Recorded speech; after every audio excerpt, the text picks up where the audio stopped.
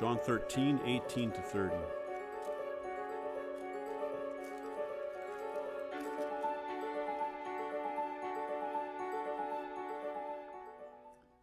I do not speak of all of you. I know the ones I have chosen, but it is that the scripture may be fulfilled. He who eats my bread and has lifted up his heel against me. And from now on, I am telling you before it comes to pass, so that when it does occur, you may believe that I am he. Truly, truly, I say to you, he who receives whomever I send receives me, and he who receives me receives him who sent me. When Jesus had said this, he became troubled in spirit and testified and said, Truly, truly, I say to you that one of you will betray me. The disciples began looking at one another at a loss to know of which one he was speaking. There was reclining on Jesus' bosom one of his disciples whom Jesus loved. So Simon Peter gestured to him and said to him, Tell us who it is of whom he's speaking. He, leaning back thus on Jesus' bosom, said to him, Lord, who is it? Jesus then answered, That is the one for whom I shall dip the morsel and give it to him. So when he had dipped the morsel, he took and gave it to Judas, the son of Simon Iscariot. After the morsel, Satan then entered into him. Therefore Jesus said to him, What you do quickly. Now no one of those reclining at the table knew for what purpose he had said this to him. For some were supposing, because Judas had the money box, that Jesus was saying to him, Buy the things we have need for the feast, or else that he should give something to the poor. So after receiving the morsel, he went immediately, and it was night. You may be seated.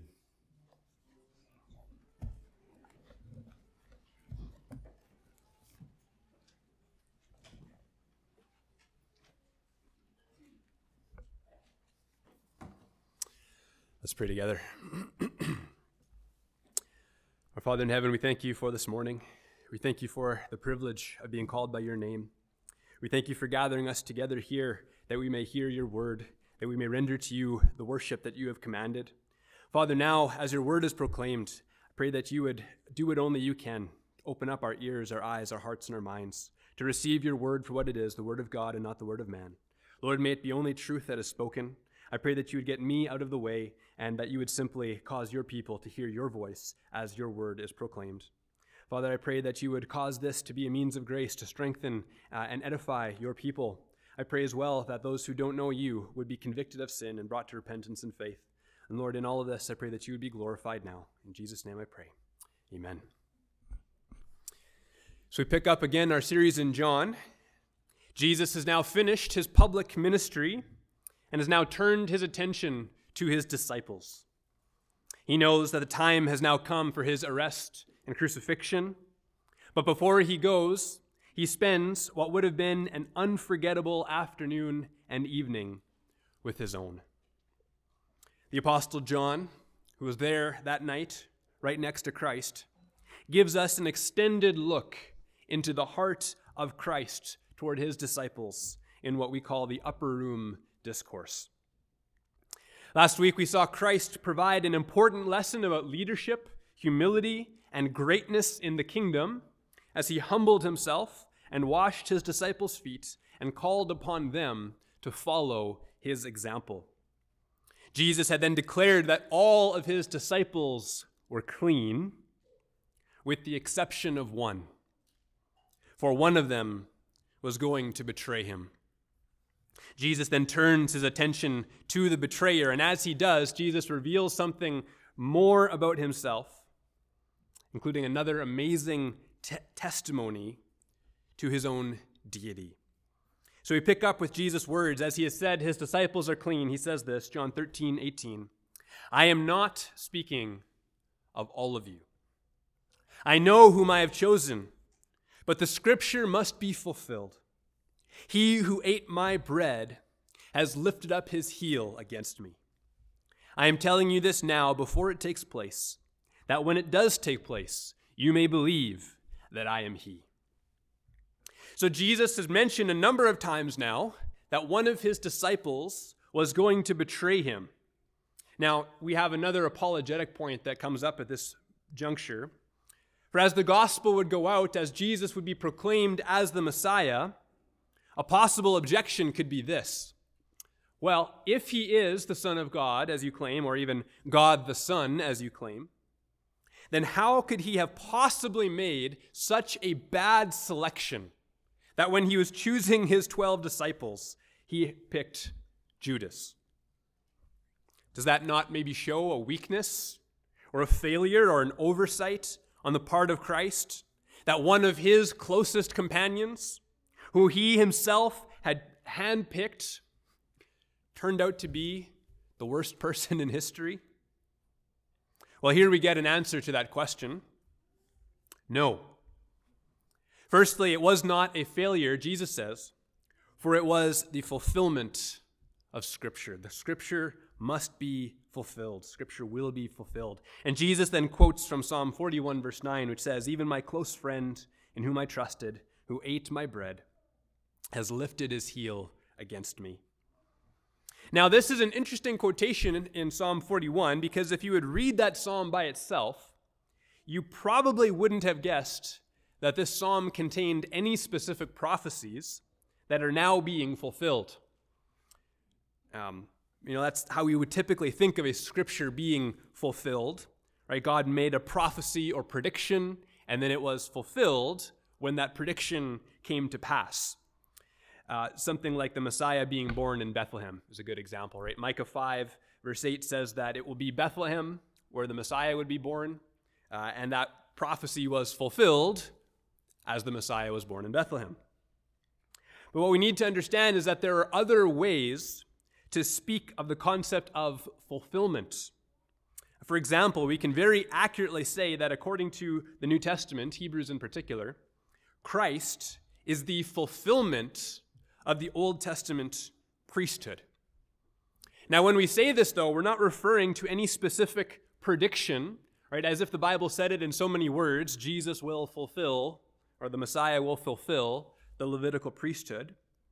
But rather, we see that the work of the priest in the Old Covenant foreshadowed certain things, right? It pointed to certain things. It put on display the need we have for an intercessor, right? A mediator, someone to stand between us and God. The work of the priest showed the need for God's people to have blood sacrifice, to have atonement made for them so that they could draw near to God. Now, Christ fulfills all of these things. Christ fulfills these things by offering himself as a once-for-all sacrifice. Christ fulfills these things as he lives forever to intercede for us in the presence of God. So we see the Levitical priests and their sacrifices were types and shadows of which Christ is the substance, the fulfillment. But you notice that is a different type of fulfillment than a specific prediction. And so that may be what we have here. As D.A. Carson writes, because of the promise in 2 Samuel 7, 12 to 16, which is where David received the promise that one of his descendants would receive an everlasting dominion. Because of 2 Samuel 7, because of Psalm 2 and other passages, David himself became a type and a model of great David's greater son, the promised Messiah. This did not mean that everything that happened to David had to find its echo in Jesus. Rather, it meant that many of the broad themes of his life are to be understood this way. So the fulfillment language does not require a specific prediction which then comes to pass. Rather, we see Scripture itself speaks of types and shadows. And so what happened to David, him being a type of Christ, could find its fulfillment in the life and ministry of the Lord Jesus Christ. And this has been our approach to the Scriptures. It is our conviction that if you will simply take Scripture on its own terms, you will find that it consistently points to Christ as the central theme. Christ is the fulfillment. And Scripture points to Christ in a variety of ways, not simply prophecies, but prophecies, predictions, types, shadows, prefigurings, which point us to him.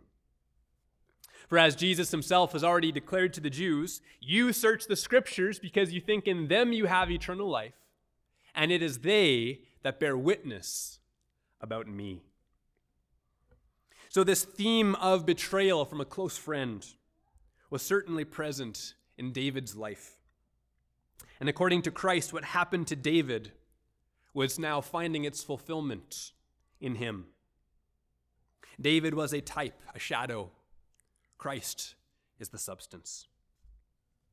And so to come back to our previous question, the fact that Christ was betrayed by a close friend, even one of his own choosing, was not a failure. Firstly, for it was a fulfillment of Scripture. And secondly, we see that Christ knew from the beginning exactly what he was doing. Judas's betrayal did not catch Jesus by surprise. It does not call Jesus' judgment into question. For as he says here, I know whom I have chosen. I know whom I have chosen. Jesus knew what was in a man. Jesus knew what was in Judas. And he predicted Judas's betrayal even before it happened. And in this, we have another remarkable testimony to the deity of Christ. For as Jesus said, I am telling you this now before it takes place, so that when it does take place, you may know that I am he. Now, there are two things that are extremely significant here, and we'll spend some time unpacking this verse. First is the use of the phrase, I am he. Right? In Greek, this is again another use of ego eimi. We've spent some time in past sermons unpacking what this meant, showing that the use of this phrase, particularly if we trace it through Isaiah, this phrase can be shown to be a reference back to the divine name that God spoke to Moses out of the burning bush. If you remember that account, he said, I am that I am. Isaiah 43 verse 10 says this, You are my witnesses, declares the Lord, and my servant whom I have chosen, that you may know and believe me and understand that I am he. Before me no God was formed, nor shall there be any after me. If you were to place the Greek translation of this text in Isaiah side by side with what Jesus says in John, there is a striking similarity. That you may believe that I am he. Greek translation of the Old Testament, Septuagint, says, that you may believe ego eimi. Same phrase. So what we have here in John 13 is another example of Jesus identifying himself with the divine name. Now, the second striking feature of this statement from Christ also points us back to Isaiah, and that is the prediction. Right? Notice Jesus says, I am telling you this before it takes place, so that when it does take place, you may know that I am he. Ego eimi. So notice, what did Jesus declare was going to prove that he is the I am, the ego eimi? Jesus says it would be his knowledge of the future that would prove his identity. Jesus made a prediction of what was going to happen, and he says, I'm telling you this beforehand, I'm predicting the future, so that when it comes to pass, you may know that I am. Ego eimi. My knowledge of the future proves this. Now, what's really fascinating is that in Isaiah 41, it is knowledge of the future that God declares is what sets himself apart from the false gods, the idols, gods of the peoples. You can turn with me to Isaiah 41, and we'll look at the trial of the false gods. Isaiah 41, 21 to 24.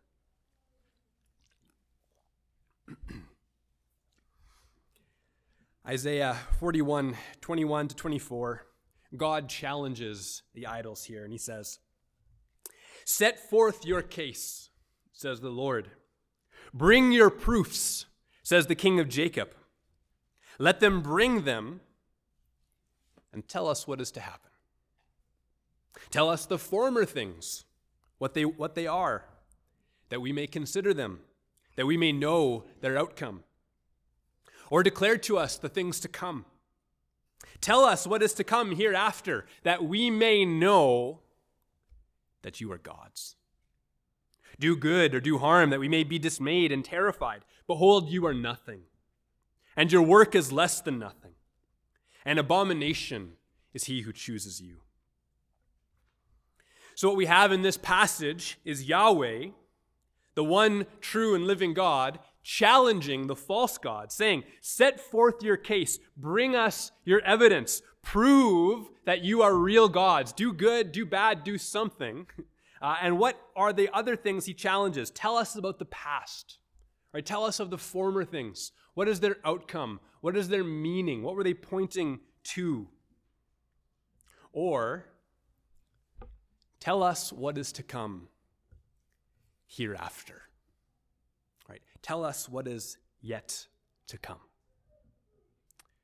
Tell us the future, what's going to happen, that we may know that you are gods. So according to Yahweh,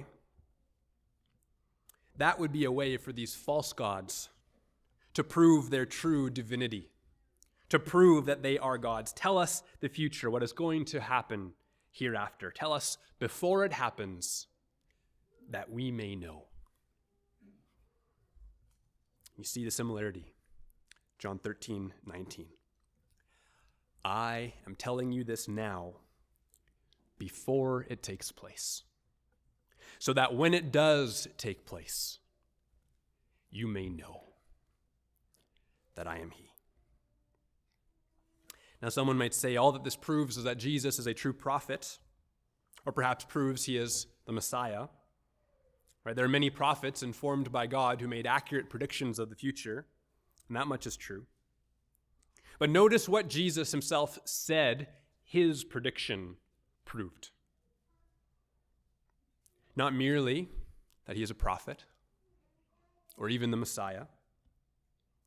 He says his prediction proves that he is ego eimi. And as we've seen, that is a euphemism for the name of Yahweh in Isaiah, including its usage in Isaiah 41. What mere prophet could claim that his knowledge of the future proves he is ego eimi? None. And yet this is precisely what Jesus does. So we see again, Jesus is not just a good moral teacher. He is not merely the greatest of all prophets. He is divine. He is God. And so in this Christmas season, as we celebrate the birth of Jesus, let us remember we are celebrating the incarnation, the greatest miracle that had ever occurred since the creation of all things. Remember the introduction to John 1. In the beginning was the Word, and the Word was with God, and the Word was God. He was in the beginning with God. All things were made through him, and without him was not anything made that was made. Then in verse 14, and the Word became flesh and dwelt among us. The Creator, God the Son, the eternal Word, who has been eternally with God, he stepped into his own creation. The Word was made flesh. The eternal Son of God became a man and was born in a stable in Bethlehem. And so he is truly Emmanuel, God with us. I am telling you this now, before it takes place, so that when it does take place, you may know that I am he. Let's continue on. Verse 20. Truly, truly, I say to you, whoever receives the one I send receives me, and whoever receives me receives the one who sent me.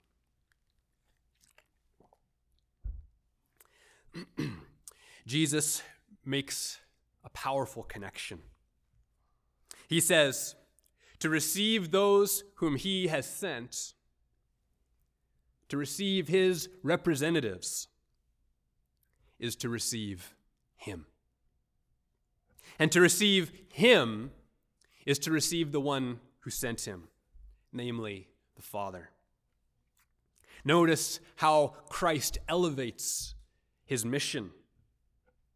Notice how he gives it its highest possible significance and the most binding authority possible, that of God himself.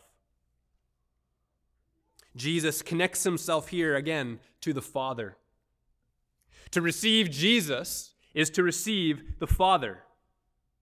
And Jesus' disciples, those whom he sends, are connected to him.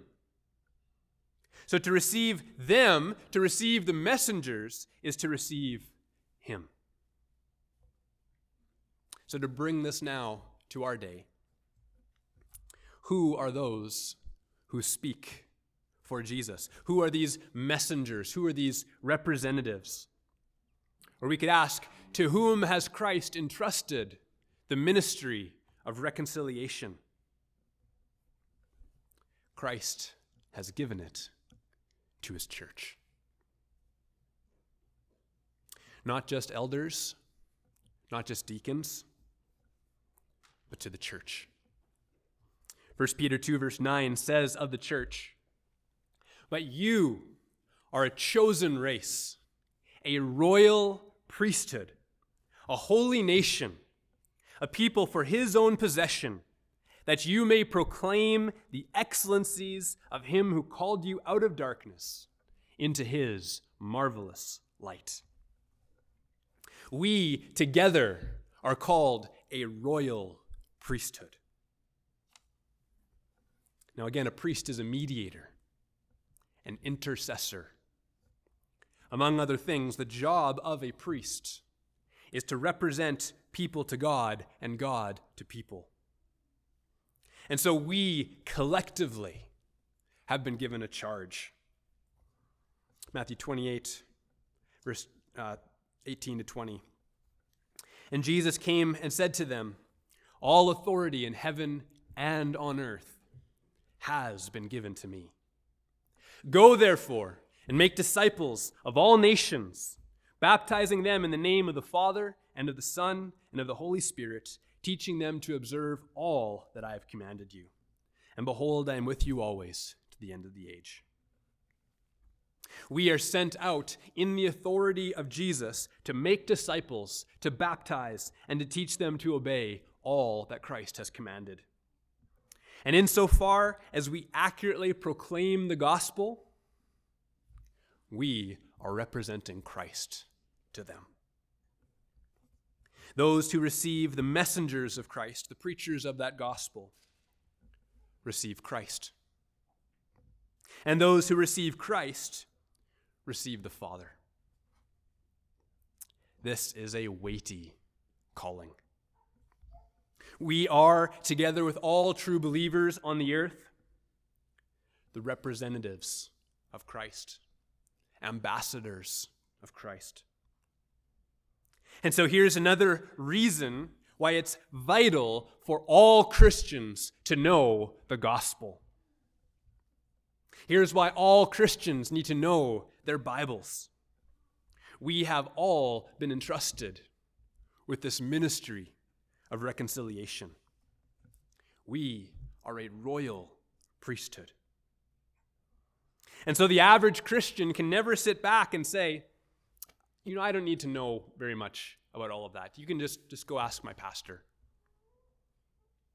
We see we all share in this task. And so we must all be able to explain the gospel, to be ready to give an answer for the hope that is in us. 1 Peter 3:15. So if you don't feel equipped, then come get equipped. Get in the Word. Learn theology and doctrine. Come to Sunday school, come to midweek study, and not just for yourself and for your growth, but also to equip you for mission.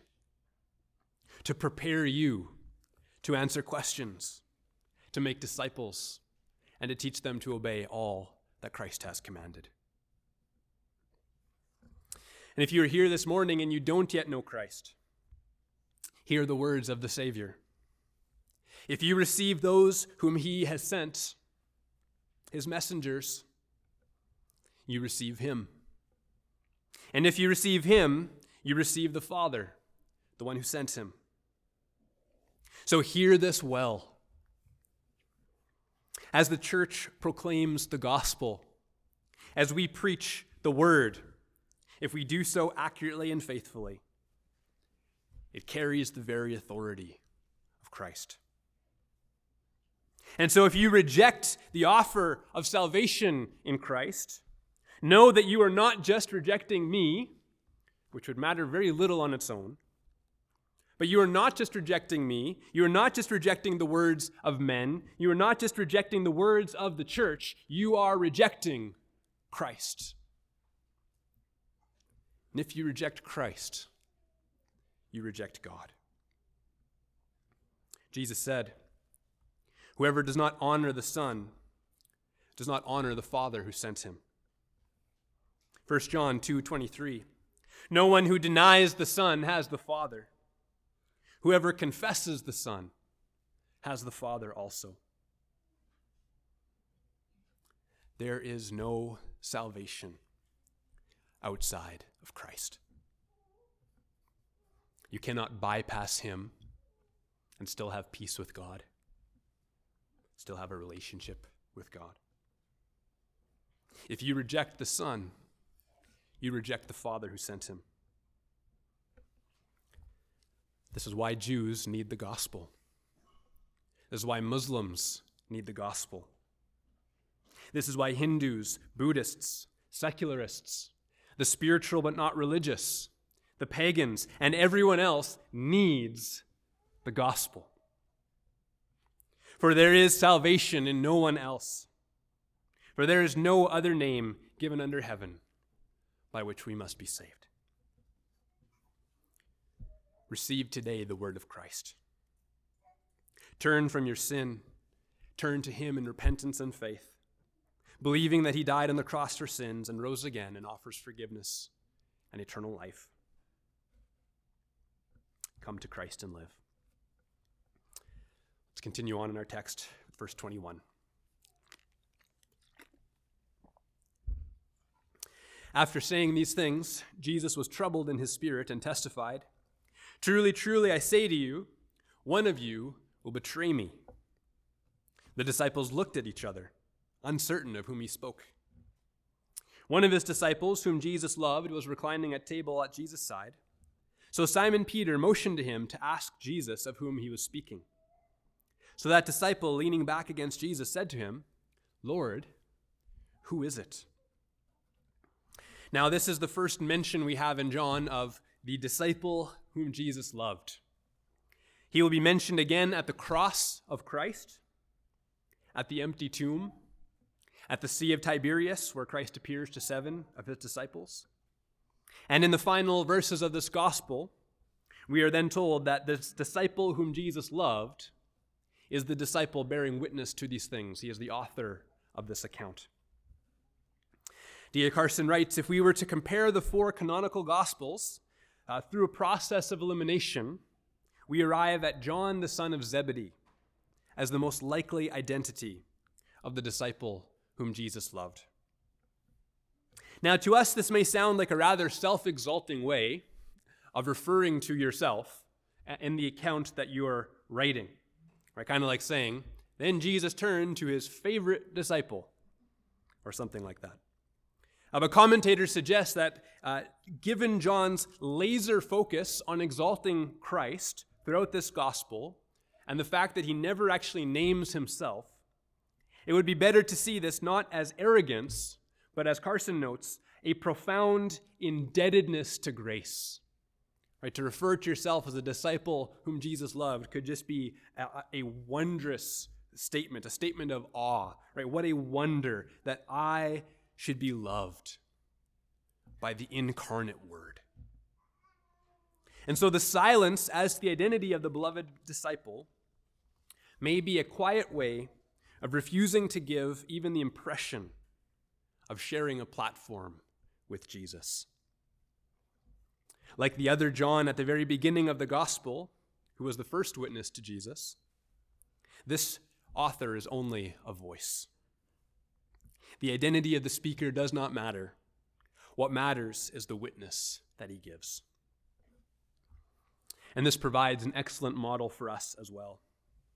To live is Christ. To exalt him is what matters. To see him receive all honor and glory through the way that we live is the target we aim at with all of our lives and all of our endeavors.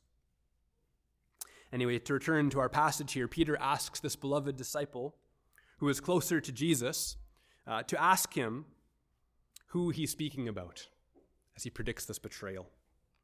And so he leans over and asks, "Who is it?" And Jesus answered, "It is he to whom I will give this morsel of bread when I have dipped it." So when he had dipped the morsel, he gave it to Judas, the son of Simon Iscariot. Then after he had taken the morsel, Satan entered into him. Jesus said to him, "What you are going to do, do quickly." Now no one at the table knew why he said this to him. Some thought that because Judas had the money bag, Jesus was telling him, "Buy what we need for the feast," or that he should give something to the poor. So after receiving the morsel of bread, he immediately went out, and it was night. Now let's try again to put ourselves in the shoes, or perhaps the freshly washed feet, of the disciples. They still have not understood what Christ has meant as he spoke of his own impending death. Right? This just did not seem to fit with their notions of what the Messiah would be and do. And so these vague references of a betrayal were likely equally confusing. Right? Some of them perhaps supposed that this coming betrayal could be someone from outside of the 12. Or maybe this betrayal would be accidental, inadvertent. Or perhaps the notion of a betrayal did not seem overly threatening. Or you could reason, what harm could a betrayal of any sort do to a man who can calm storms with a word? Right? What harm could they do to a man before whom demons cower and flee? A man who can open the eyes of the blind and even raise the dead. Now, whatever their understanding, they clearly did not see this coming. Nobody suspected Judas. Right? For us who know the story, the name of Judas is synonymous with betrayal. Right? To be a Judas is to be a betrayer. Right? So we would almost assume that the moment Jesus mentions a betrayal, all eyes turn and look at Judas. That's not what happened. Judas was trusted. He was respected. Matthew 26, 20, 22, Matthew's account of this same story. When it was evening, he reclined at table with the 12, and as they were eating, he said, "Truly I say, one of you will betray me." And they were sorrowful and began to say to him one after another, "Is it Judas?" No, it's not what they said. "Is it I, Lord? Is it me? Could I be the betrayer?" You see, the disciples suspected themselves sooner than Judas. He was trusted as much as any disciple of Christ. But Jesus answered John's question, dipped the morsel of bread, and gave it to Judas. And he said, "What you're going to do, do quickly." And you notice, even after Jesus identifies the betrayer in this way, the disciples still didn't grasp it. They didn't get what was happening. They thought Jesus was giving him an assignment as the group treasurer, right, to go buy something for the feast or to help the poor. And so in this, we see something significant about false converts. they can really look like true converts. They can look like true Christians, true disciples. And yet we know Judas, way back in chapter 6, Jesus said that he was a devil. Jesus knew those whom he had chosen.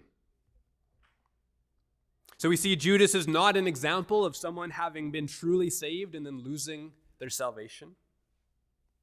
Rather, he was never saved in the first place. Now, that may raise another question, and that is, well, why did he follow Jesus for so long? Now, we're not told. Maybe he was one of those, like among the crowds, who had certain political aspirations for the Messiah, perhaps hoping Jesus would deliver Israel from the Roman invaders. Perhaps Judas was slowly growing more and more disillusioned as he realized Jesus was not going to do what he hoped he would do. We're not told. But we know that today also many people do things for the wrong reasons. Right? We could even ask, why do unconverted people join churches today? There could be lots of reasons. Perhaps to satisfy the desires of their parents. Perhaps because being part of a church is easier for them than the stress and anxiety it would cause in their families if they left. Perhaps to have a sense of community in an increasingly isolated and fractured world. Perhaps they find Christians to be kinder, more pleasant to be around than other people they've known. In days gone by, perhaps a desire for respectability within the community. Or as times change, perhaps the opposite. Perhaps a desire to stick it to the man by joining what they see as a rebellious church, trying to shake up the status quo. Perhaps they join to network for business contacts. There's a lot of possible reasons why unbelievers might join churches. And so we see the scriptures prepare us that there will be some false converts mixed in among the church. Remember again the parable of the soils. There are those who respond to the gospel, or seem to respond positively, who turn away later in life, as the concerns of life, the weeds, choke out their faith. Scripture prepares us, for we see examples even of people who ministered alongside the apostles, who later abandoned the faith. 2 Timothy 4:10. So we are to be prepared. This kind of thing will happen in this fallen world. And it can happen to people that you never would have expected. Like the well-respected treasurer of Jesus' 12 disciples. But again, these are not examples of people who had salvation and then lost it. Rather, they are people who were never truly united to Christ. They were not his sheep. They had not been given to him by the Father. So do not let apostasy shake your confidence in the ability of Christ to keep his own. Judas was not someone who Christ failed to keep. Jesus knew from the beginning who Judas was. So too with those who leave the faith never to return. It is not that they had salvation and lost it, as if Christ had failed in some way, but rather we see they never had it in the first place. Hear the words of Christ to the false converts on the day of judgment. Not everyone who says to me, Lord, Lord, will enter the kingdom of heaven, but the one who does the will of my Father who is in heaven. On that day, many will say to me, Lord, Lord, did we not prophesy in your name, and cast out demons in your name, and do many mighty works in your name? And then I will declare to them, I never knew you. Depart from me, you workers of lawlessness. Matthew 7:21-23. So notice what Jesus says. Despite their reputations, despite what even appears to be miraculous ministry, despite the fact that they called Christ their Lord, they claimed the name of Christ, Jesus says, I never knew you. Depart from me, you workers of lawlessness. They were not known by Christ, but then lost. Jesus says, I never knew you. Now, sometimes false converts know that they're false converts. Judas was one of those. But as this text shows, there are others who have been deceived into thinking that they are truly saved when they don't really know Christ. They were not born again. Whatever religious zeal they appeared to have, it was not genuine love for Christ. Now, quite possibly, the hardest group of unbelievers to reach with the gospel are those who think that they're already saved and therefore have no need for repentance and faith. People like this hear the gospel preached, they'll hear a call to repentance, and they will just think, man, if only so-and-so were here, right? They need to hear this. So they've walled off their hearts. They've got them well defended so that no call to repentance ever reaches home. They assume that they are safe, and so the gospel call consistently falls on deaf ears. Right? This isn't for me. This isn't aiming at me. This is for others. They remain comfortable in their hard-heartedness, comfortably numb, convinced they are saved when they are in danger of the fires of hell. And just so there's no confusion, I am not only talking about people out there. I'm talking to you, to the people in this room, to all who will hear my voice. For I do not want anyone who has been self-deceived to simply receive comforting false assurances week in and week out. So please, examine your heart. Are you poor in spirit? Have you truly recognized your need for a Savior? Have you ever been brought to the end of yourself, realizing that there is nothing you can do to save yourself, and so you've thrown yourself upon the mercy of God in Christ? Do you mourn? Have you ever been broken over your sin? As you began to see it as God sees it, a heinous evil, an unspeakably repugnant offense against your Maker, your God. Do you hunger and thirst after righteousness? Not merely a show of outward piety, not merely knowing the right words to say, not merely knowing how to get along in Christian circles. Judas knew all of that. But do you truly desire God? Do you see his moral perfection as something beautiful? Do you long for the beauty of holiness? To be free of the burden of your sinfulness? Do you desire to see Christ exalted? To see him face to face? Is holiness beautiful to you? Do you delight in God? See, these are things that the unconverted heart does not do. And so these are marks of grace, things which only the Spirit of God can produce in us. Now, if your answer is that all of this is completely foreign to you, then, my friend, you may not be converted. Or perhaps you are converted, but your faith has grown cold. In either case, the call to you is the same. Repent. Plead for mercy from God.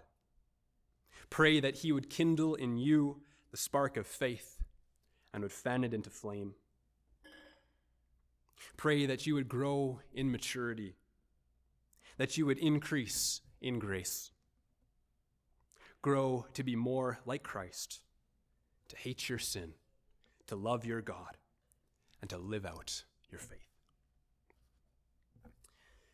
To close this morning, we'll consider one last question.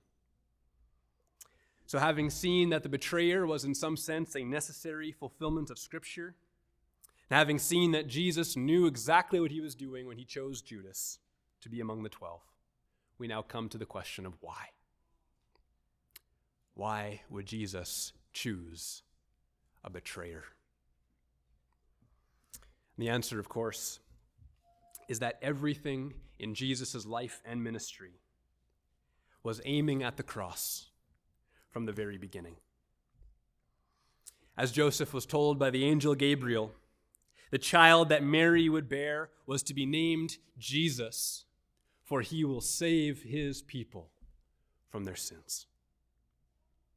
From the manger, through his upbringing, through the choosing of the 12, and all of his public ministry, everything Jesus did was aiming at this, to save his people from their sins. And in the wisdom of God, the way that he would accomplish this would be through a betrayal at the hands of a close friend, through a mock Sanhedrin trial, an angry mob calling for his death, a bloody execution on a Roman cross, and an empty tomb on a glorious Sunday morning.